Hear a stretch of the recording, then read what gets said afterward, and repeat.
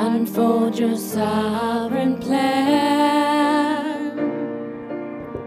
Raise up a chosen generation that will march through the land. All of creation is longing for your unveiling of power. Would you release your anointing? Oh God, let this be the hour. Let your glory fall in this room. Let it go forth from here to the nations. Let your fragrance rest in this place as we gather to seek your face. Ruler of the nations, the world has yet to see the full release of your promise, the church in victory. Turn to us, Lord, and touch us. Make us strong in your might. Overcome our weakness, that we could stand up and fight. Let your glory fall in this room. Let it go forth from here to the nations. Let your fragrance rest in this place as we gather to seek your face. Let your kingdom come. Let your kingdom come. Let your will be done. Let your will be done. Let us see on earth. Let us see on earth the glory of your Son.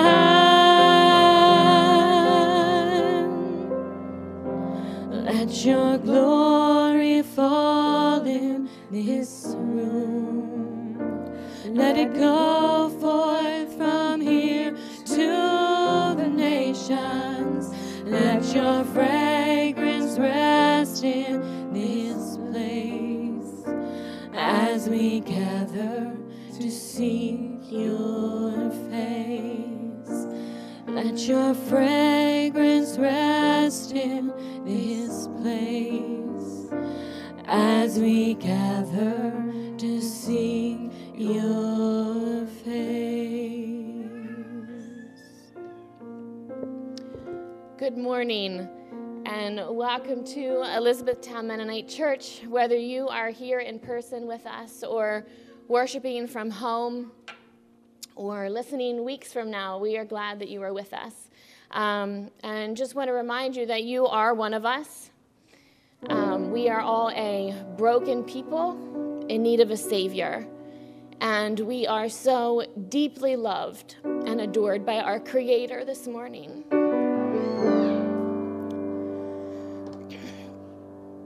And I just want to gently remind you of this. I realize that in wearing masks to sing, your voice stays with you a little more than what it did.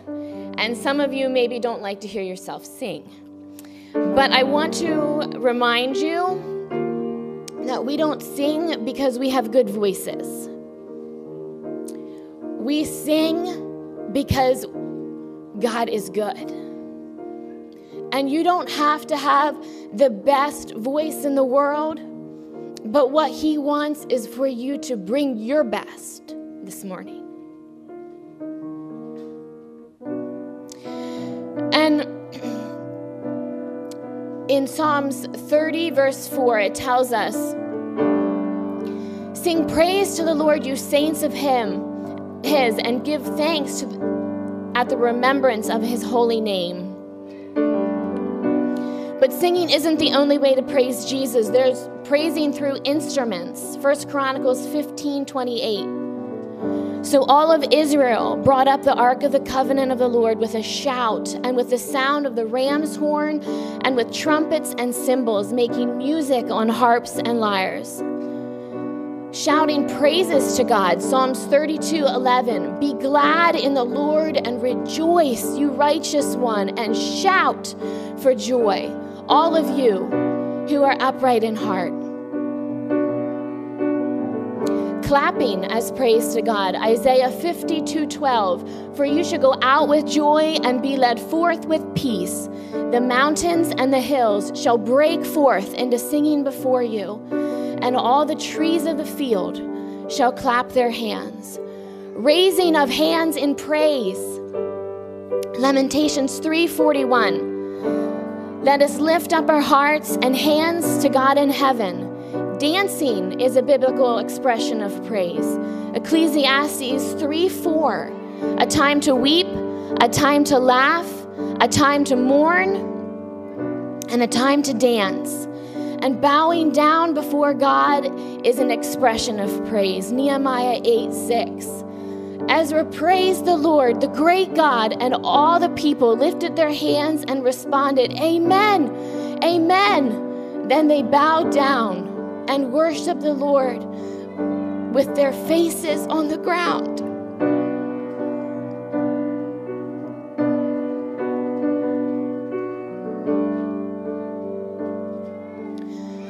And wherever you find yourself this morning, whether it's on the mountaintop or in a deep, deep valley or somewhere in between,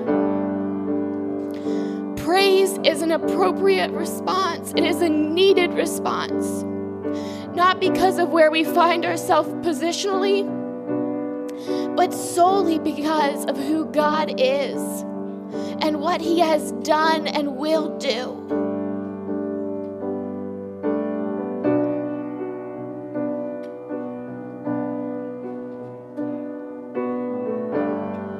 So we're going to take a minute this morning and just sing the name of Jesus over and over again.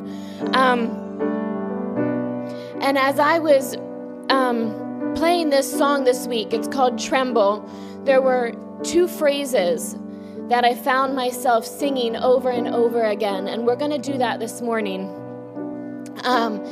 It's peace, bring it all to peace, and breathe, call these bones to live. But first, we're going to just spend some time and invite Jesus into our hearts this morning. We're going to invite Jesus to move in this space this morning. And we're going to praise Him for who He is.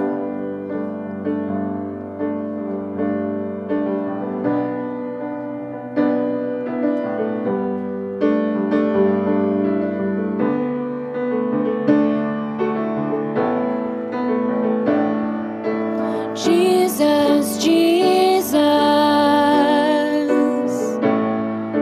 Jesus, Jesus, Jesus, Jesus, oh,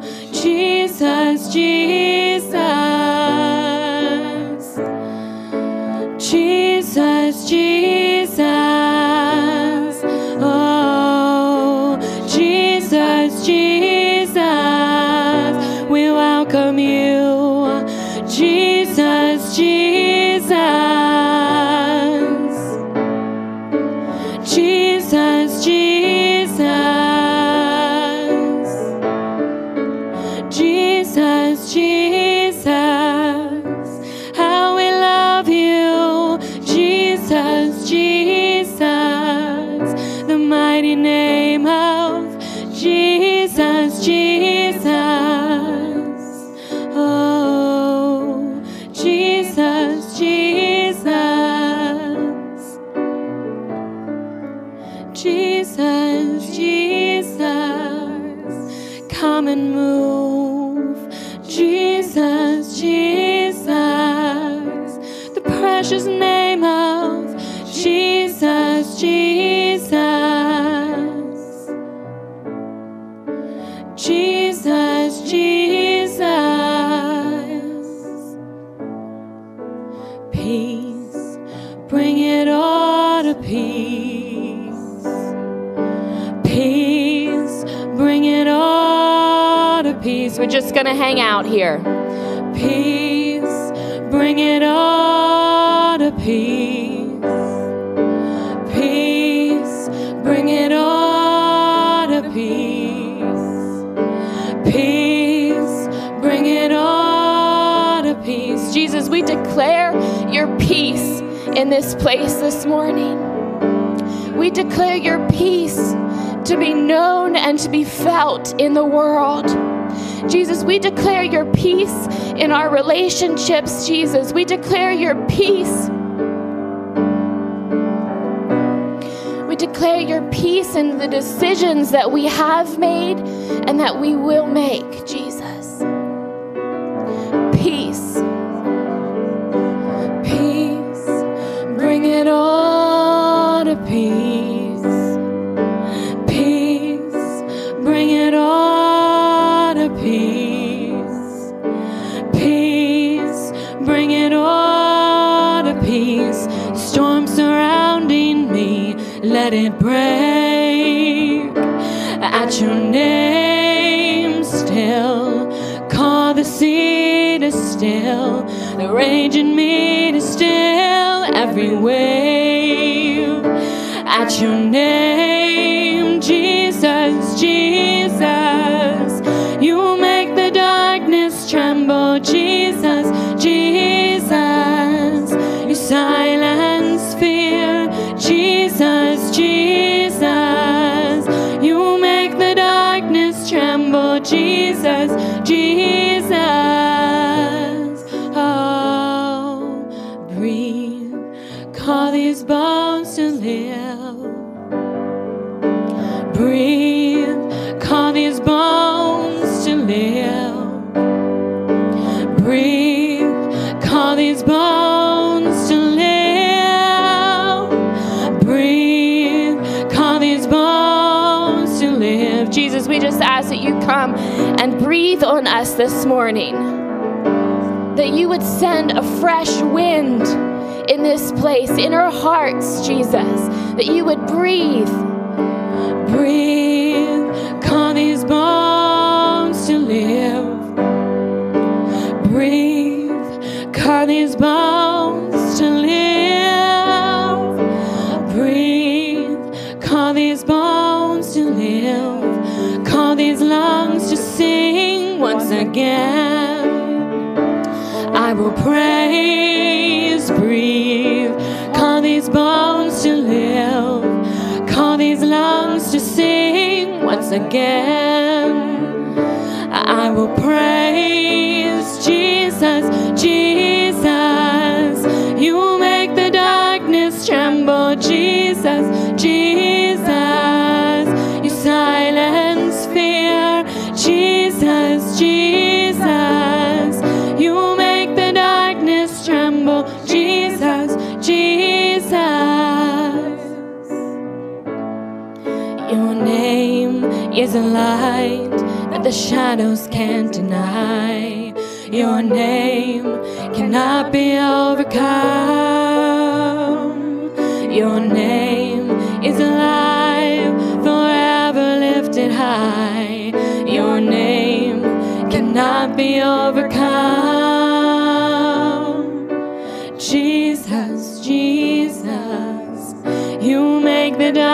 darkness tremble. Jesus, Jesus, you silence fear. Jesus, Jesus, you make the darkness tremble. Jesus, Jesus, Jesus, Jesus. Oh, Jesus, Jesus. Jesus, Jesus, bring it all to peace. Jesus, Jesus, call these bones to live. Jesus, Jesus, Jesus, Jesus,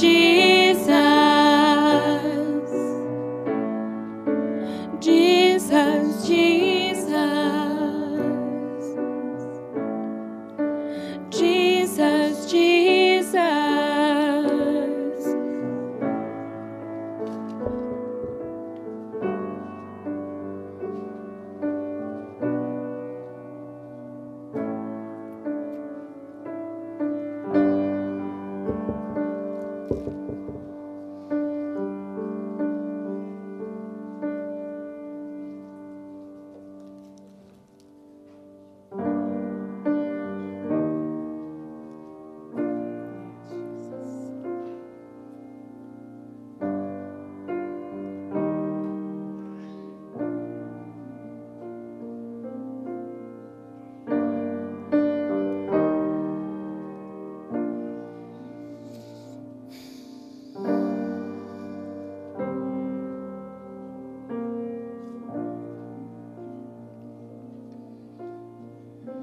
Jesus, we come before you this morning. We worship you.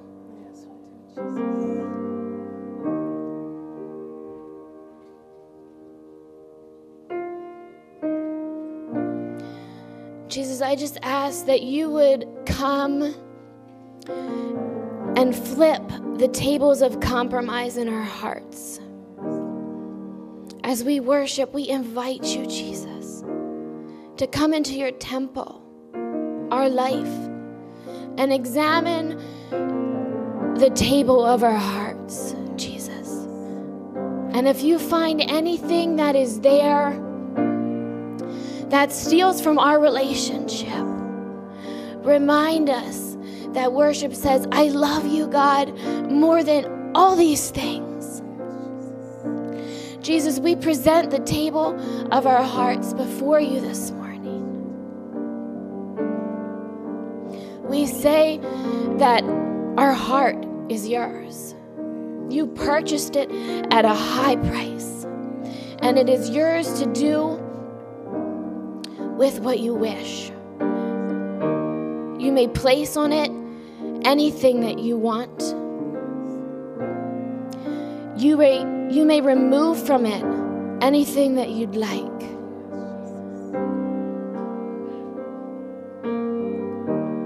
Jesus, again, we just ask that as we worship you, that you would come and flip the tables within our hearts. We welcome you. We welcome you into this space, Jesus, into our hearts. And as we create an environment for you to move, Jesus, we ask that you would come and just blow on through.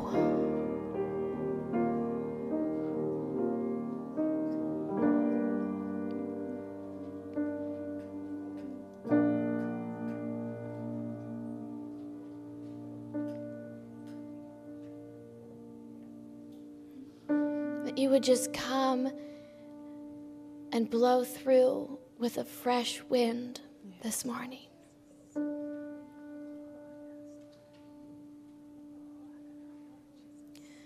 There's a chorus from, I think the song is called Spirit Move.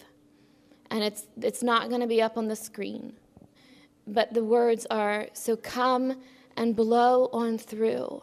Spirit move. We're ready for you to come and blow on through. Come and do what only you can do. We're going to try and sing that, okay? So come and blow on through, Spirit move.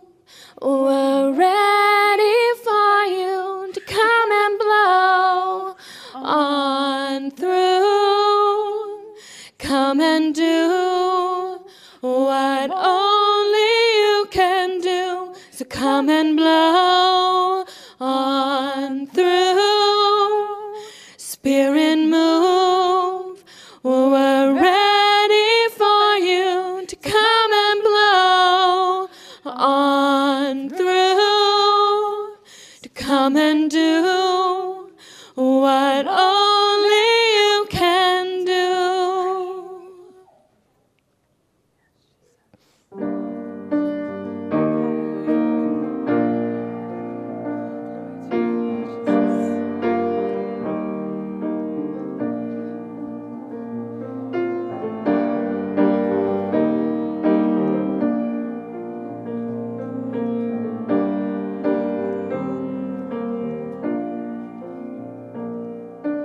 Jesus, Jesus, just sing his name. Jesus, Jesus, Jesus, Jesus, Jesus, Jesus, again, Jesus, Jesus, Jesus. Jesus, Jesus, Jesus, Jesus, Jesus, Jesus. Here's my heart, here's my heart, Lord. Here's my heart, Lord. Here's my heart, Lord. Speak what is true. Here's my heart. Here's my heart, Lord. Here's my heart, Lord. Here's my heart, Lord. Speak what is true, 'cause I am found, I am yours, I am loved, I'm made pure, I have life, I can breathe, I am healed, I am free.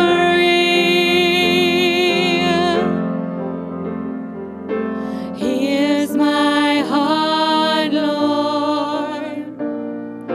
Here's my heart, Lord. Here's my heart, Lord. Speak what is true, 'cause I am found, I am yours, I am loved, I'm made pure, I have life, I can breathe, I am healed, I am free, 'cause you are strong, you are sure, you are life, you endure, you are good, always true, you are light, breaking through. Here's my heart, Lord. Here's my heart, Lord. Here's my heart, Lord. Speak what is true. Here's my life, here's my life, Lord.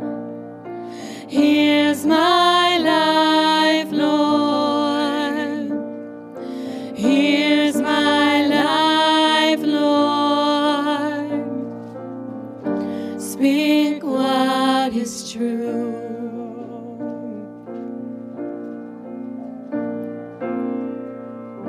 Speak what is true.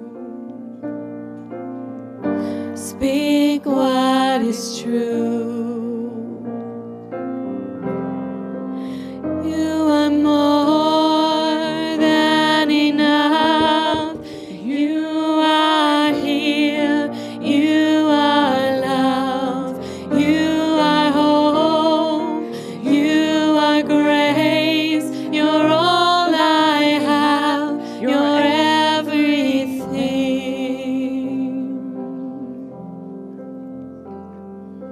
Here's my heart, Lord. Here's my heart, Lord. Here's my heart, Lord. Speak what is true. Here's my life. Here's my life, Lord. Here's my life, Lord. Here's my life, Lord. Speak what is true. Speak what is true. Speak what is true.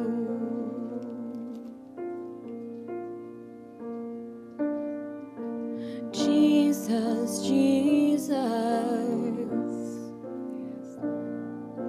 Jesus, Jesus,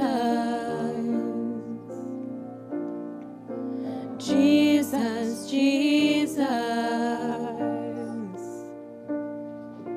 Jesus, Jesus, Jesus.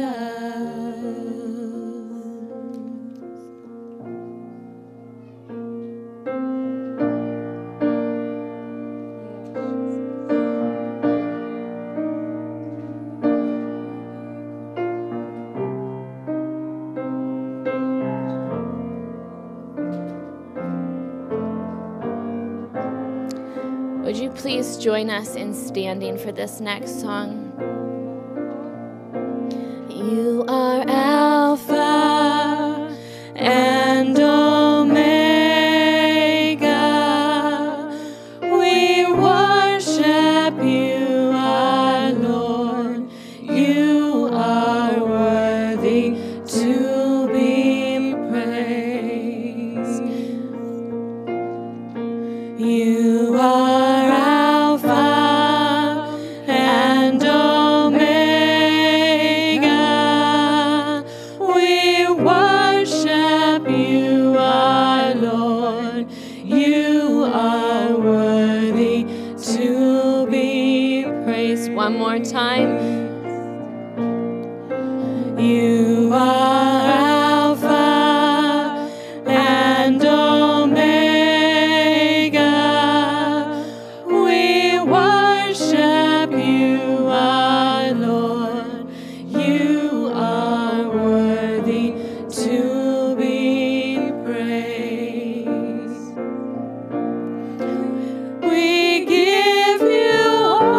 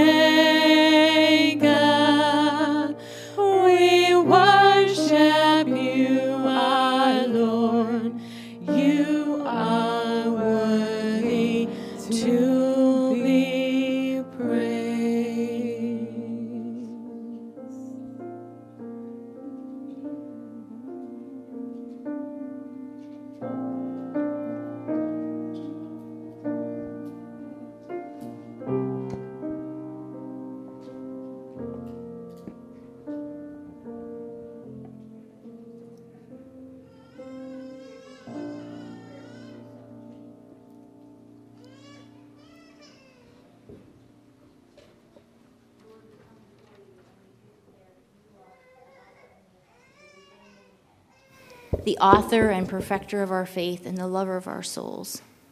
And you are worthy to be praised. And we just thank you that your Holy Spirit is here with us. And Lord, we just pray that as we listen to the word that you have for us this morning, that our hearts would be open, that you would reveal those things in our hearts, Lord, and in our lives that are not pleasing to you. Areas, Lord, where you desire to transform us and to make us more like you. And so I thank you, Lord, that you have a word for us this morning. I pray, Lord, as your word comes through Conrad, that he would simply be an open vessel before you, Lord. That his eyes would be fixed and focused on you, the Alpha and the Omega. Lord, that you would give him clarity and strength in his voice. Lord, that he would only speak what it is that you desire for us to hear. I pray for strength and for protection to be upon him. In Jesus' name we pray. Amen. And may the words of my mouth and the meditation of my heart be acceptable in your sight, O Lord, my strength and my Redeemer. Amen.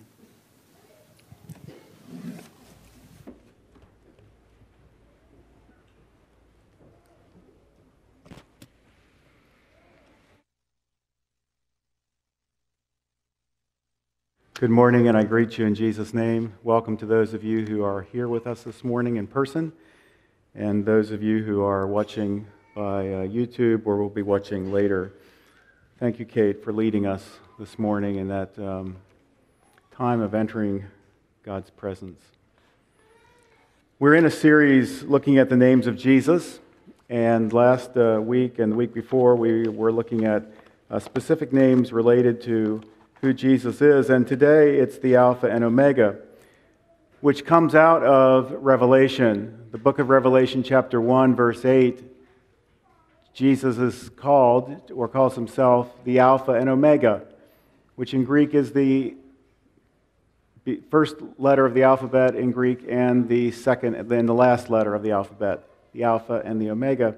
It appears again later on in chapter 22. So the book of Revelation begins with God's declaration of Jesus as Alpha and Omega, and at the ends with Alpha and Omega as well. My title of this morning's message is something like this: Are you living between the Alpha and the Omega? Where is your residence this morning? Where have you taken up residence? When we think about buying a house or renting a house or somewhere we're going to live, we pay a lot of attention, usually if we can, to what's around it. What's the property like? What are the roads like? What's the quality of life like? What's the school district like? We pay a lot of attention to the kinds of things that are important to us. But the question for us this morning is, when we think about our spiritual residence, are we paying attention to where we're living? Are we paying attention to where we're dwelling? Are we living on the pathway between the Alpha and Omega? Because the Scripture is clear that there is this eschatological journey we're on, and we talked about that when we looked at Paul's life last fall or spring. And this journey that we are on, where whether we get on it or not, is still going to go on. That is, Jesus and the Father and Spirit have us on a journey towards the coming kingdom, the new heaven and the new earth. And what we're up to in this time is a kind of excavation project where God has called us each to jump in and join that journey. But whether we jump in or not isn't going to change the fact that the journey's going on. And so whether or not we are living between the Alpha and Omega isn't going to change the fact that there is the Alpha and Omega, the beginning and the end, and it is Jesus Christ. Yesterday I had the honor of officiating the wedding of Landon and Abby Wenger. Congratulations, Ron and Tina, if you're here this morning. Heidi and I have the privilege of doing their counseling and preparation. Landon and Abby are part of Generation Z. They're the Omegas, right? They had Generation Z, if you pay any attention to these generational, kind of arbitrary, but in some ways useful, particularly for those who want to market to baby boomers and millennials and Generation Z, X, Y, and so on. Generation Zers had smartphones by the time they were about 10 years old. They've largely lived their growing up years on phones. They're comfortable with ambiguity and nuance. They're more isolated in many ways than generations before them, and having COVID hasn't helped us with that. They spend a lot of time on their phones and gaming, but they're also incredibly open to being loved, to being cared for, and to being in meaningful relationships. And I think in part because, in some ways, this isolation has created this incredible hunger to be in relationship. It's interesting to me that somewhere along the line, about the middle of this century, last century, we began to call these different cohorts, about 20-year blocks, cohorts of generations, by the letters of the alphabet. Of course, the boomers were not an alphabet. They're something of their own. Millennials were not an alphabet. They've got their own thing going too. But then we went to Generation X, Y, and Z. And it's interesting when we think about the Alpha and Omega that we've kind of placed these generations between, in that journey, in that space that I just talked about between Alpha and Omega. The new generation, the children being born, Lily and Dutch back there, you're Generation Alpha, is the new name for you, Generation Alpha. So again, I come back to this question, are we living, all of us, between the Alpha and Omega, between the first and the last, between what was and what is to come?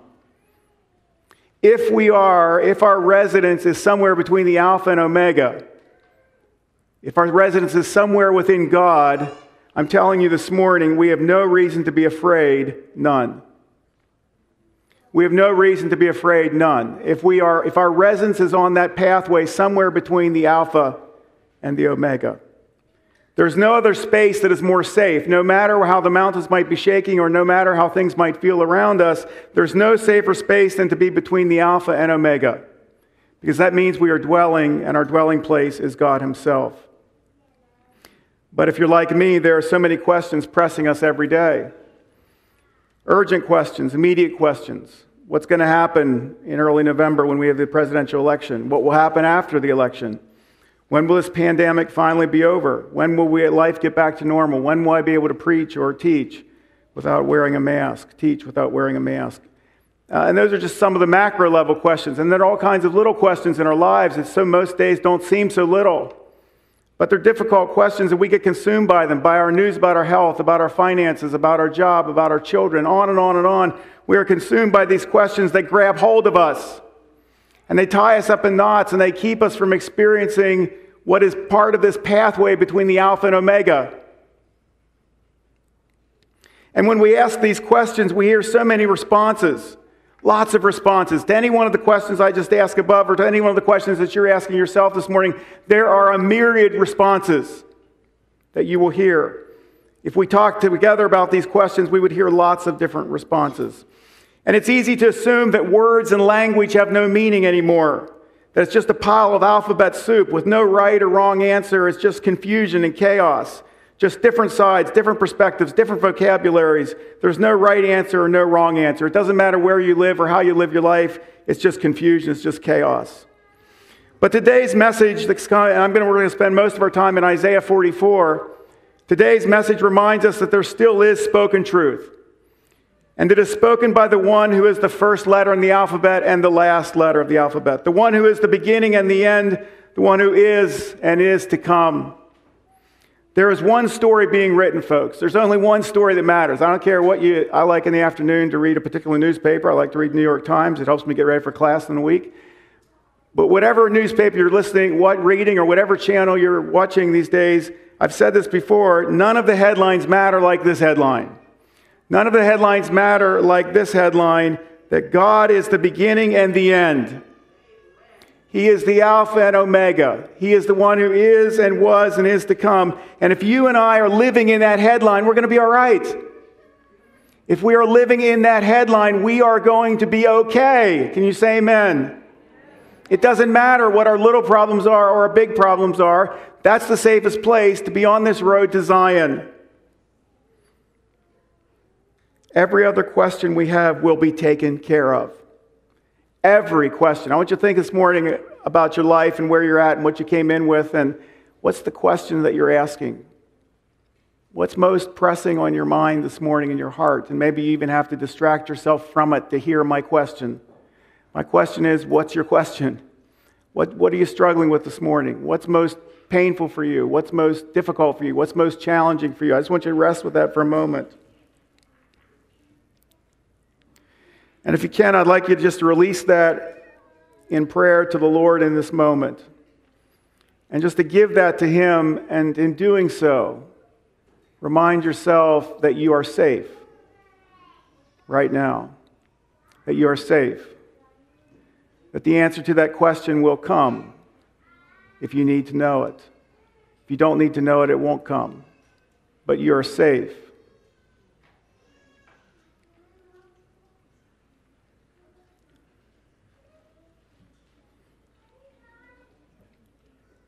I'd like you to turn with me to Isaiah 44.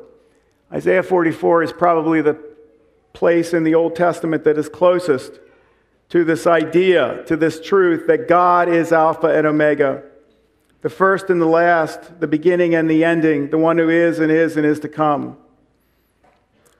And I loved this passage when I turned to it as I was preparing, and found that it helps us to understand why this truth of God being the beginning and the end is so important to hang on to. It helps us to understand why this pathway between the Alpha and Omega, this journey that God has us on towards His coming kingdom, is so important to hang on to, because we are part of a grand epic story.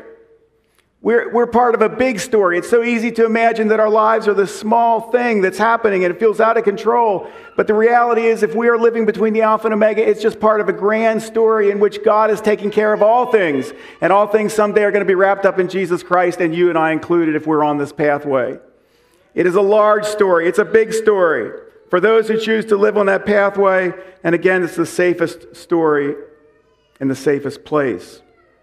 Turn with me to Isaiah 44, 1-5, if you would. And I'm going to read just these first 5 verses for a moment. And then we'll come back and I'll walk you through some of the other verses and read some of the other verses as well. This is one of the most comforting chapters in the book of Isaiah, although so many of them are comforting, in spite of the fact that they're filled with judgment, which if we're being judged by God, there's comfort in that as well. But now listen, O Jacob, my servant, Israel, whom I have chosen. This is what the Lord says. Pay attention, Israel. Pay attention, Jacob. He who made you, who formed you in the womb, and who will help you. Coming to a bunch of exiles in Babylon, this had to be comforting. And those who had already come back to Israel, to Judea. This is what the Lord says. He who made you, who formed you in the womb, and who will help you. Do not be afraid. Do not be afraid. I want you to hear that this morning, related to whatever the question was you're wrestling with, whatever the struggle is. Do not be afraid. Can we say that together? Do not be afraid. And again, do not be afraid. These aren't idle words. The Scripture is full, time and time and time again, of this encouragement to us by God. Do not be afraid. If God was joking, He wouldn't have said it so many times. He wouldn't joke about something like this. I said earlier, in numbers of times, one of the first verses my mom taught me was, "What time I am afraid, I will trust in you."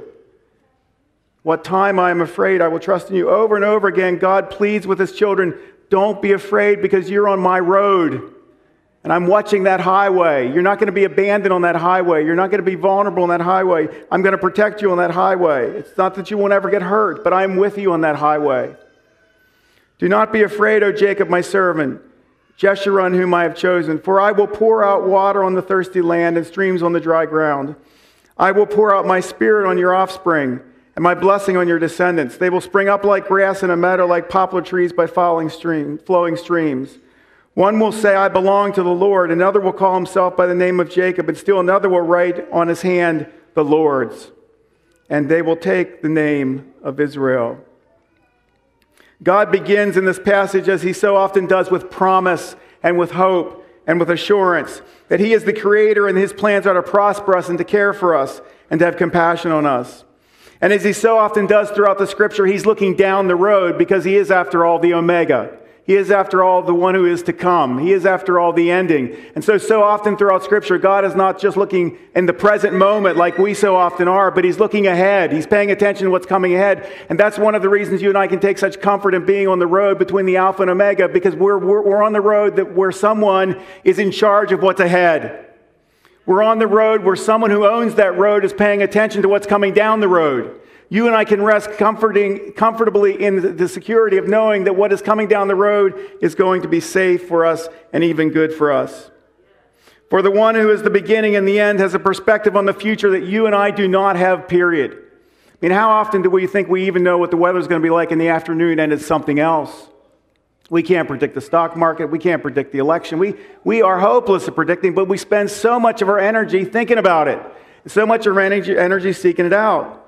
God is not stuck in the present moment with only the present moment to guide Him or the past to guide Him. So many of our predictions are based on the past. As a sociologist, we look at previous behavior to predict what's coming down the future. God is not restricted by present behavior or what's present or what's past because He can see into the future. He knows what's coming, and because He can see, He can plan for the future, for my future, and for your future. In science and sociology as well, we call living in the empirical world, that world that we can taste and we can touch and we can see and we can feel, the world that's of our senses. And that is the most dominant world for us because the senses are all around us. We're always smelling, we're always tasting, we're seeing, we're touching, we're hearing. We're bombarded by the empirical world that's around us. And so often that's the world then that we take residence in. We take up residence in the empirical world, and it's a good world.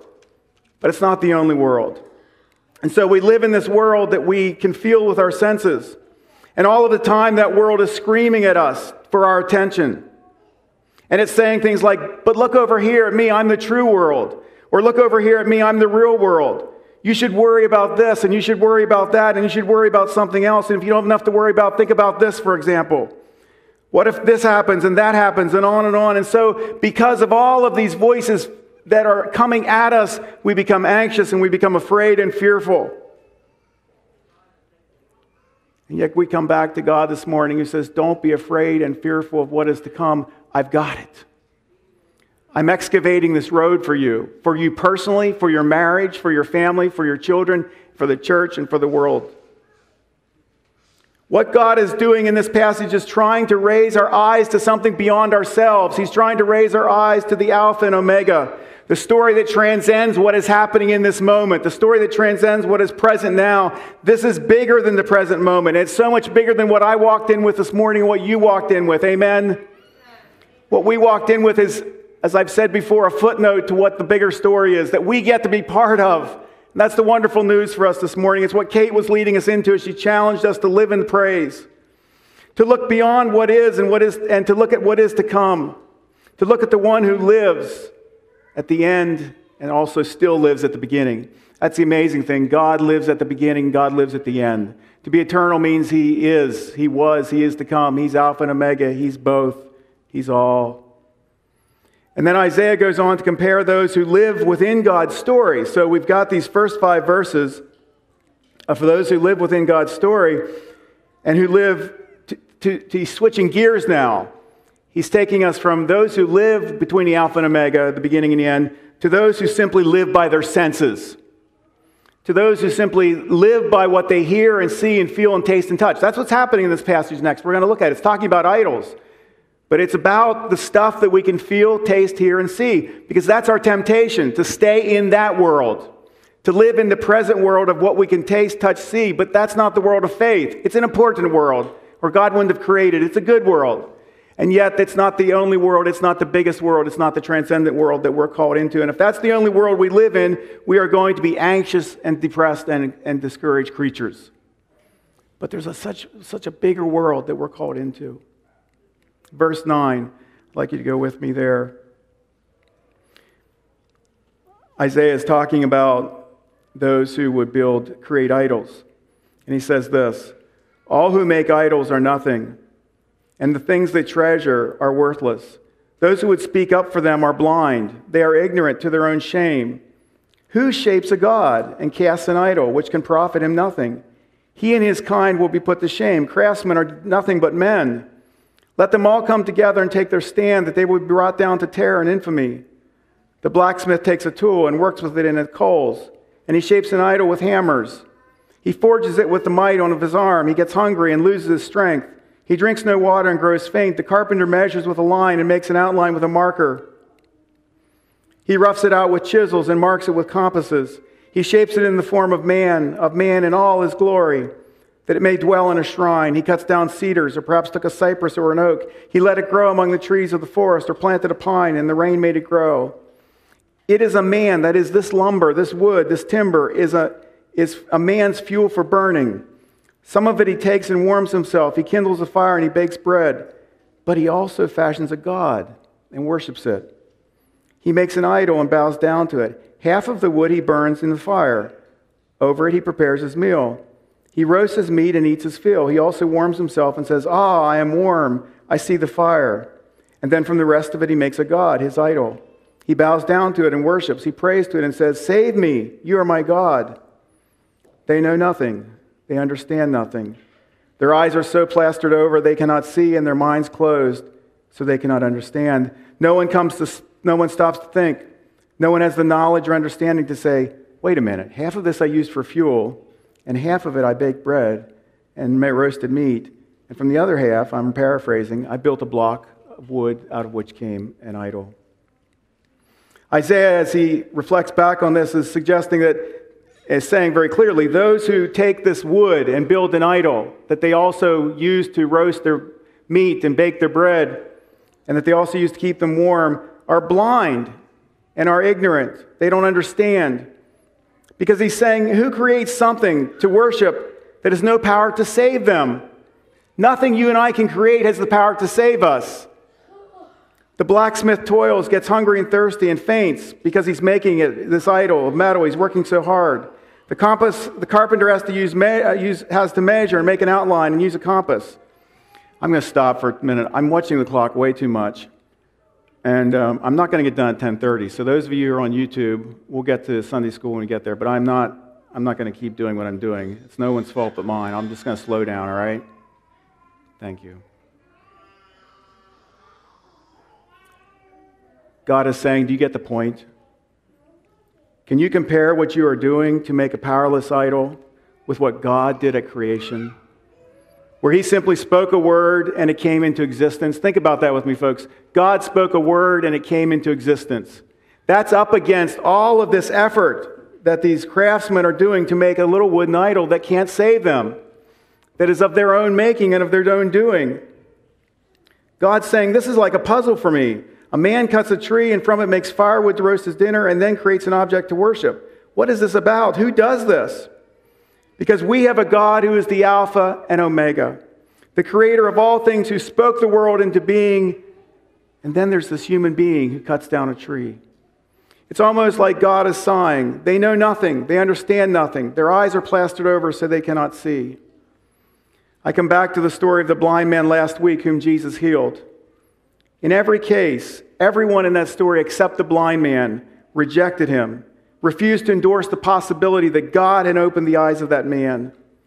In other words, everyone except the man born blind rejected the Alpha and the Omega, the power of the Alpha and Omega, rejected the possibility that what Jesus had done was actually part of God's story.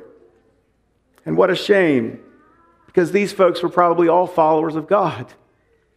And yet they refused to believe the impossible. They refused to believe that blindness could be defied and that a power greater than themselves could overcome this man's blindness. Despite being followers of God, they were living fully in an empirical world, a world that they believed existed only to the extent that they could see it and feel it and touch it. They named the name of God, but they didn't worship God. They named the name of God, but they didn't believe in the power of God. And then God ends in Isaiah, "Remember these things, Jacob, for you, Israel, are my servant. I made you. You are my servant, Israel. I will not forget you. I have swept away your offenses like a cloud, your sins like the mist. Return to me, for I have redeemed you." Do you hear again the irony in this passage? God created us. We respond by creating other things that are materials God created, and then we worship them. It's almost as if there's something inside of us that will do just about anything to keep from worshiping the God of creation. That there's this drive within us to abandon that God, to abandon acknowledging Him as the Alpha and Omega. We see it in the Garden of Eden with Adam and Eve, this kind of drive to walk away from God, to discard the gifts of God, what God has to offer us, to live on some other highway other than the highway of the Alpha and Omega.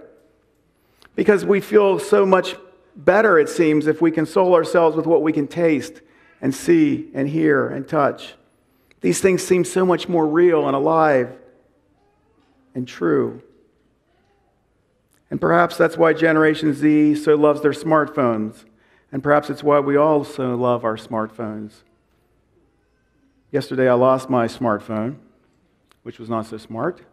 And I didn't know where I left it. And I thought I left it at Giant. And I went rushing back to Giant, probably breaking all the rules of driving that I should not have broken.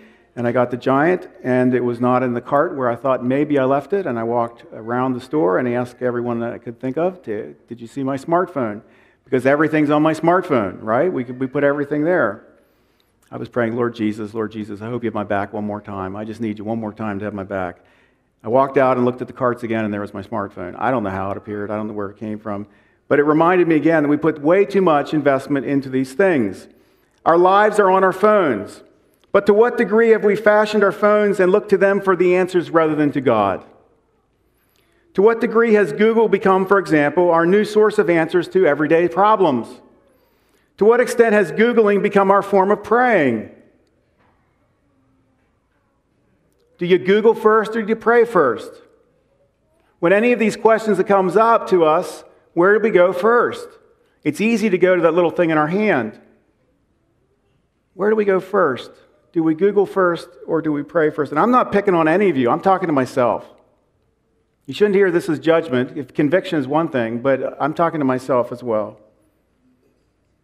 To what extent do we look at this little phone for our comfort to our fears? To what extent are so many of us are so many of our current fears and anxieties and doubts resolved by what we find on Google? Probably none, right?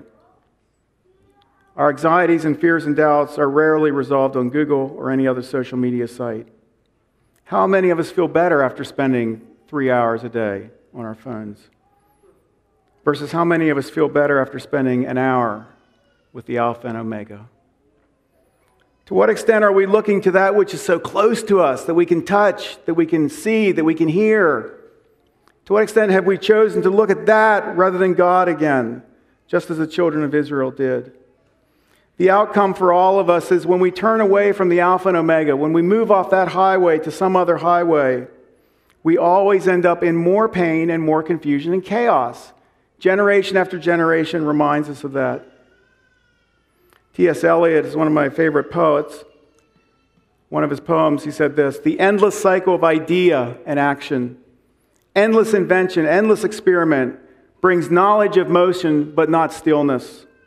Knowledge of speech, but not of silence. Knowledge of words, but ignorance of the word," with a W, capital W. All our knowledge brings us nearer to our ignorance, and all our ignorance brings us nearer to death. But nearness to death, no nearer to God. Where is the life, with a capital L, that we have lost in our living? Where is the wisdom we have lost in knowledge? Where is the knowledge we have lost in information? The cycles of heaven in 20 centuries bring us for this time. What does God want to say to me in this moment? What is God's answer? Because I'm telling you, every question you have, God has an answer for, whether He reveals it then or later, now or later. He has an answer for it.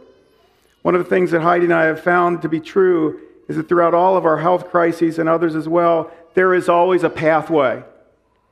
Because if we're on the road of the Alpha and Omega, we're on the pathway. And so when we come up against it, one of the things that we often pray for ourselves and someone else is, God, show us the path here. In your time, show us how to walk this way, because we don't know, we can't see, we don't have the perspective you do, but we're going to trust you. We're going to trust that you're going to bring the people into our lives, you're going to bring the physicians into our lives, you're going to give us the scripture we need, but we trust you and we have found you to be true time and time again, that if we live between the Alpha and Omega, there is a highway that will be revealed for us to walk on. Because we are walking on the highway to glory, and it is not a highway that is dangerous or that God does not give us wisdom and direction in. When I hear people say that, and I don't want to be critical and judgmental, I just want to challenge us. When I hear people say that they don't hear God speak to them, there are two responses that I often think about. One, have you cultivated enough silence? Have you cultivated enough silence? Have you shut down enough of the other voices to hear the one voice? Have you said no to enough of the other words to listen to the one word? Because He will speak to you. He will speak to you. He knows best how you hear His voice, and He does not want to disguise His voice for you. He wants you to hear His voice. Have you cultivated enough silence? And number two, for those of us who say we can't hear God, I suspect if we pressed folks who say that, we find out there's an awful lot of other things they're not hearing also. For if our ears are closed to the one who knows us best and knows best how to get our attention, then it's very likely that our ears are closed to other things that we should be paying attention to as well. When Jesus came to us as the Word of God, He came not as words, but as the Word. He came as the fullest expression of who God is. The first of God and the last of God. The Word of God, the language of God, the alphabet of God, the Alpha and Omega. When God wanted to draw near to us, He came as the Word. You and I can choose to live our lives within the safety and security of this highway between Alpha and Omega, the beginning and the end, the one who is and was and is to come. Or we can step out of that protection, and it's our choice.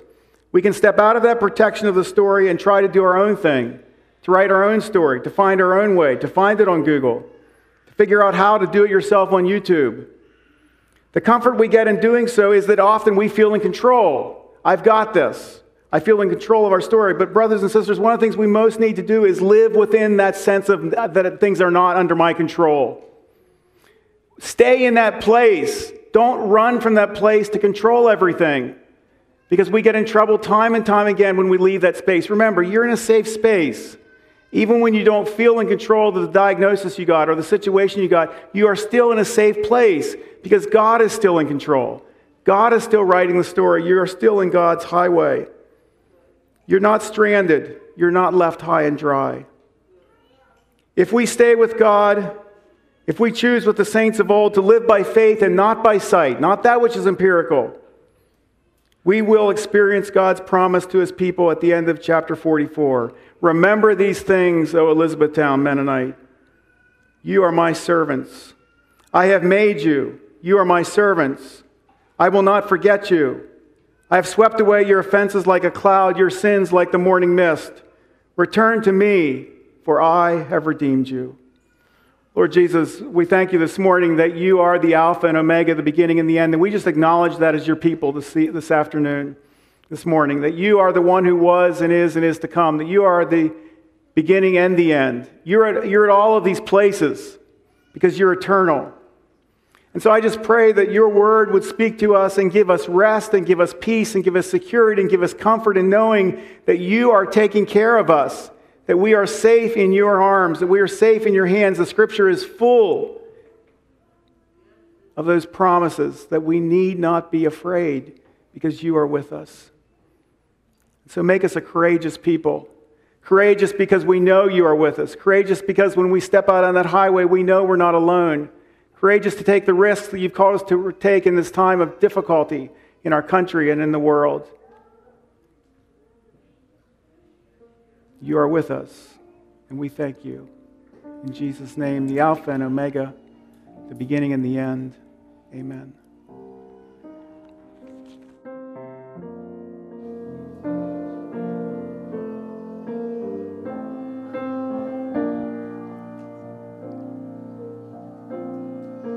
You are Alpha and Omega. We worship you, our Lord. You are worthy.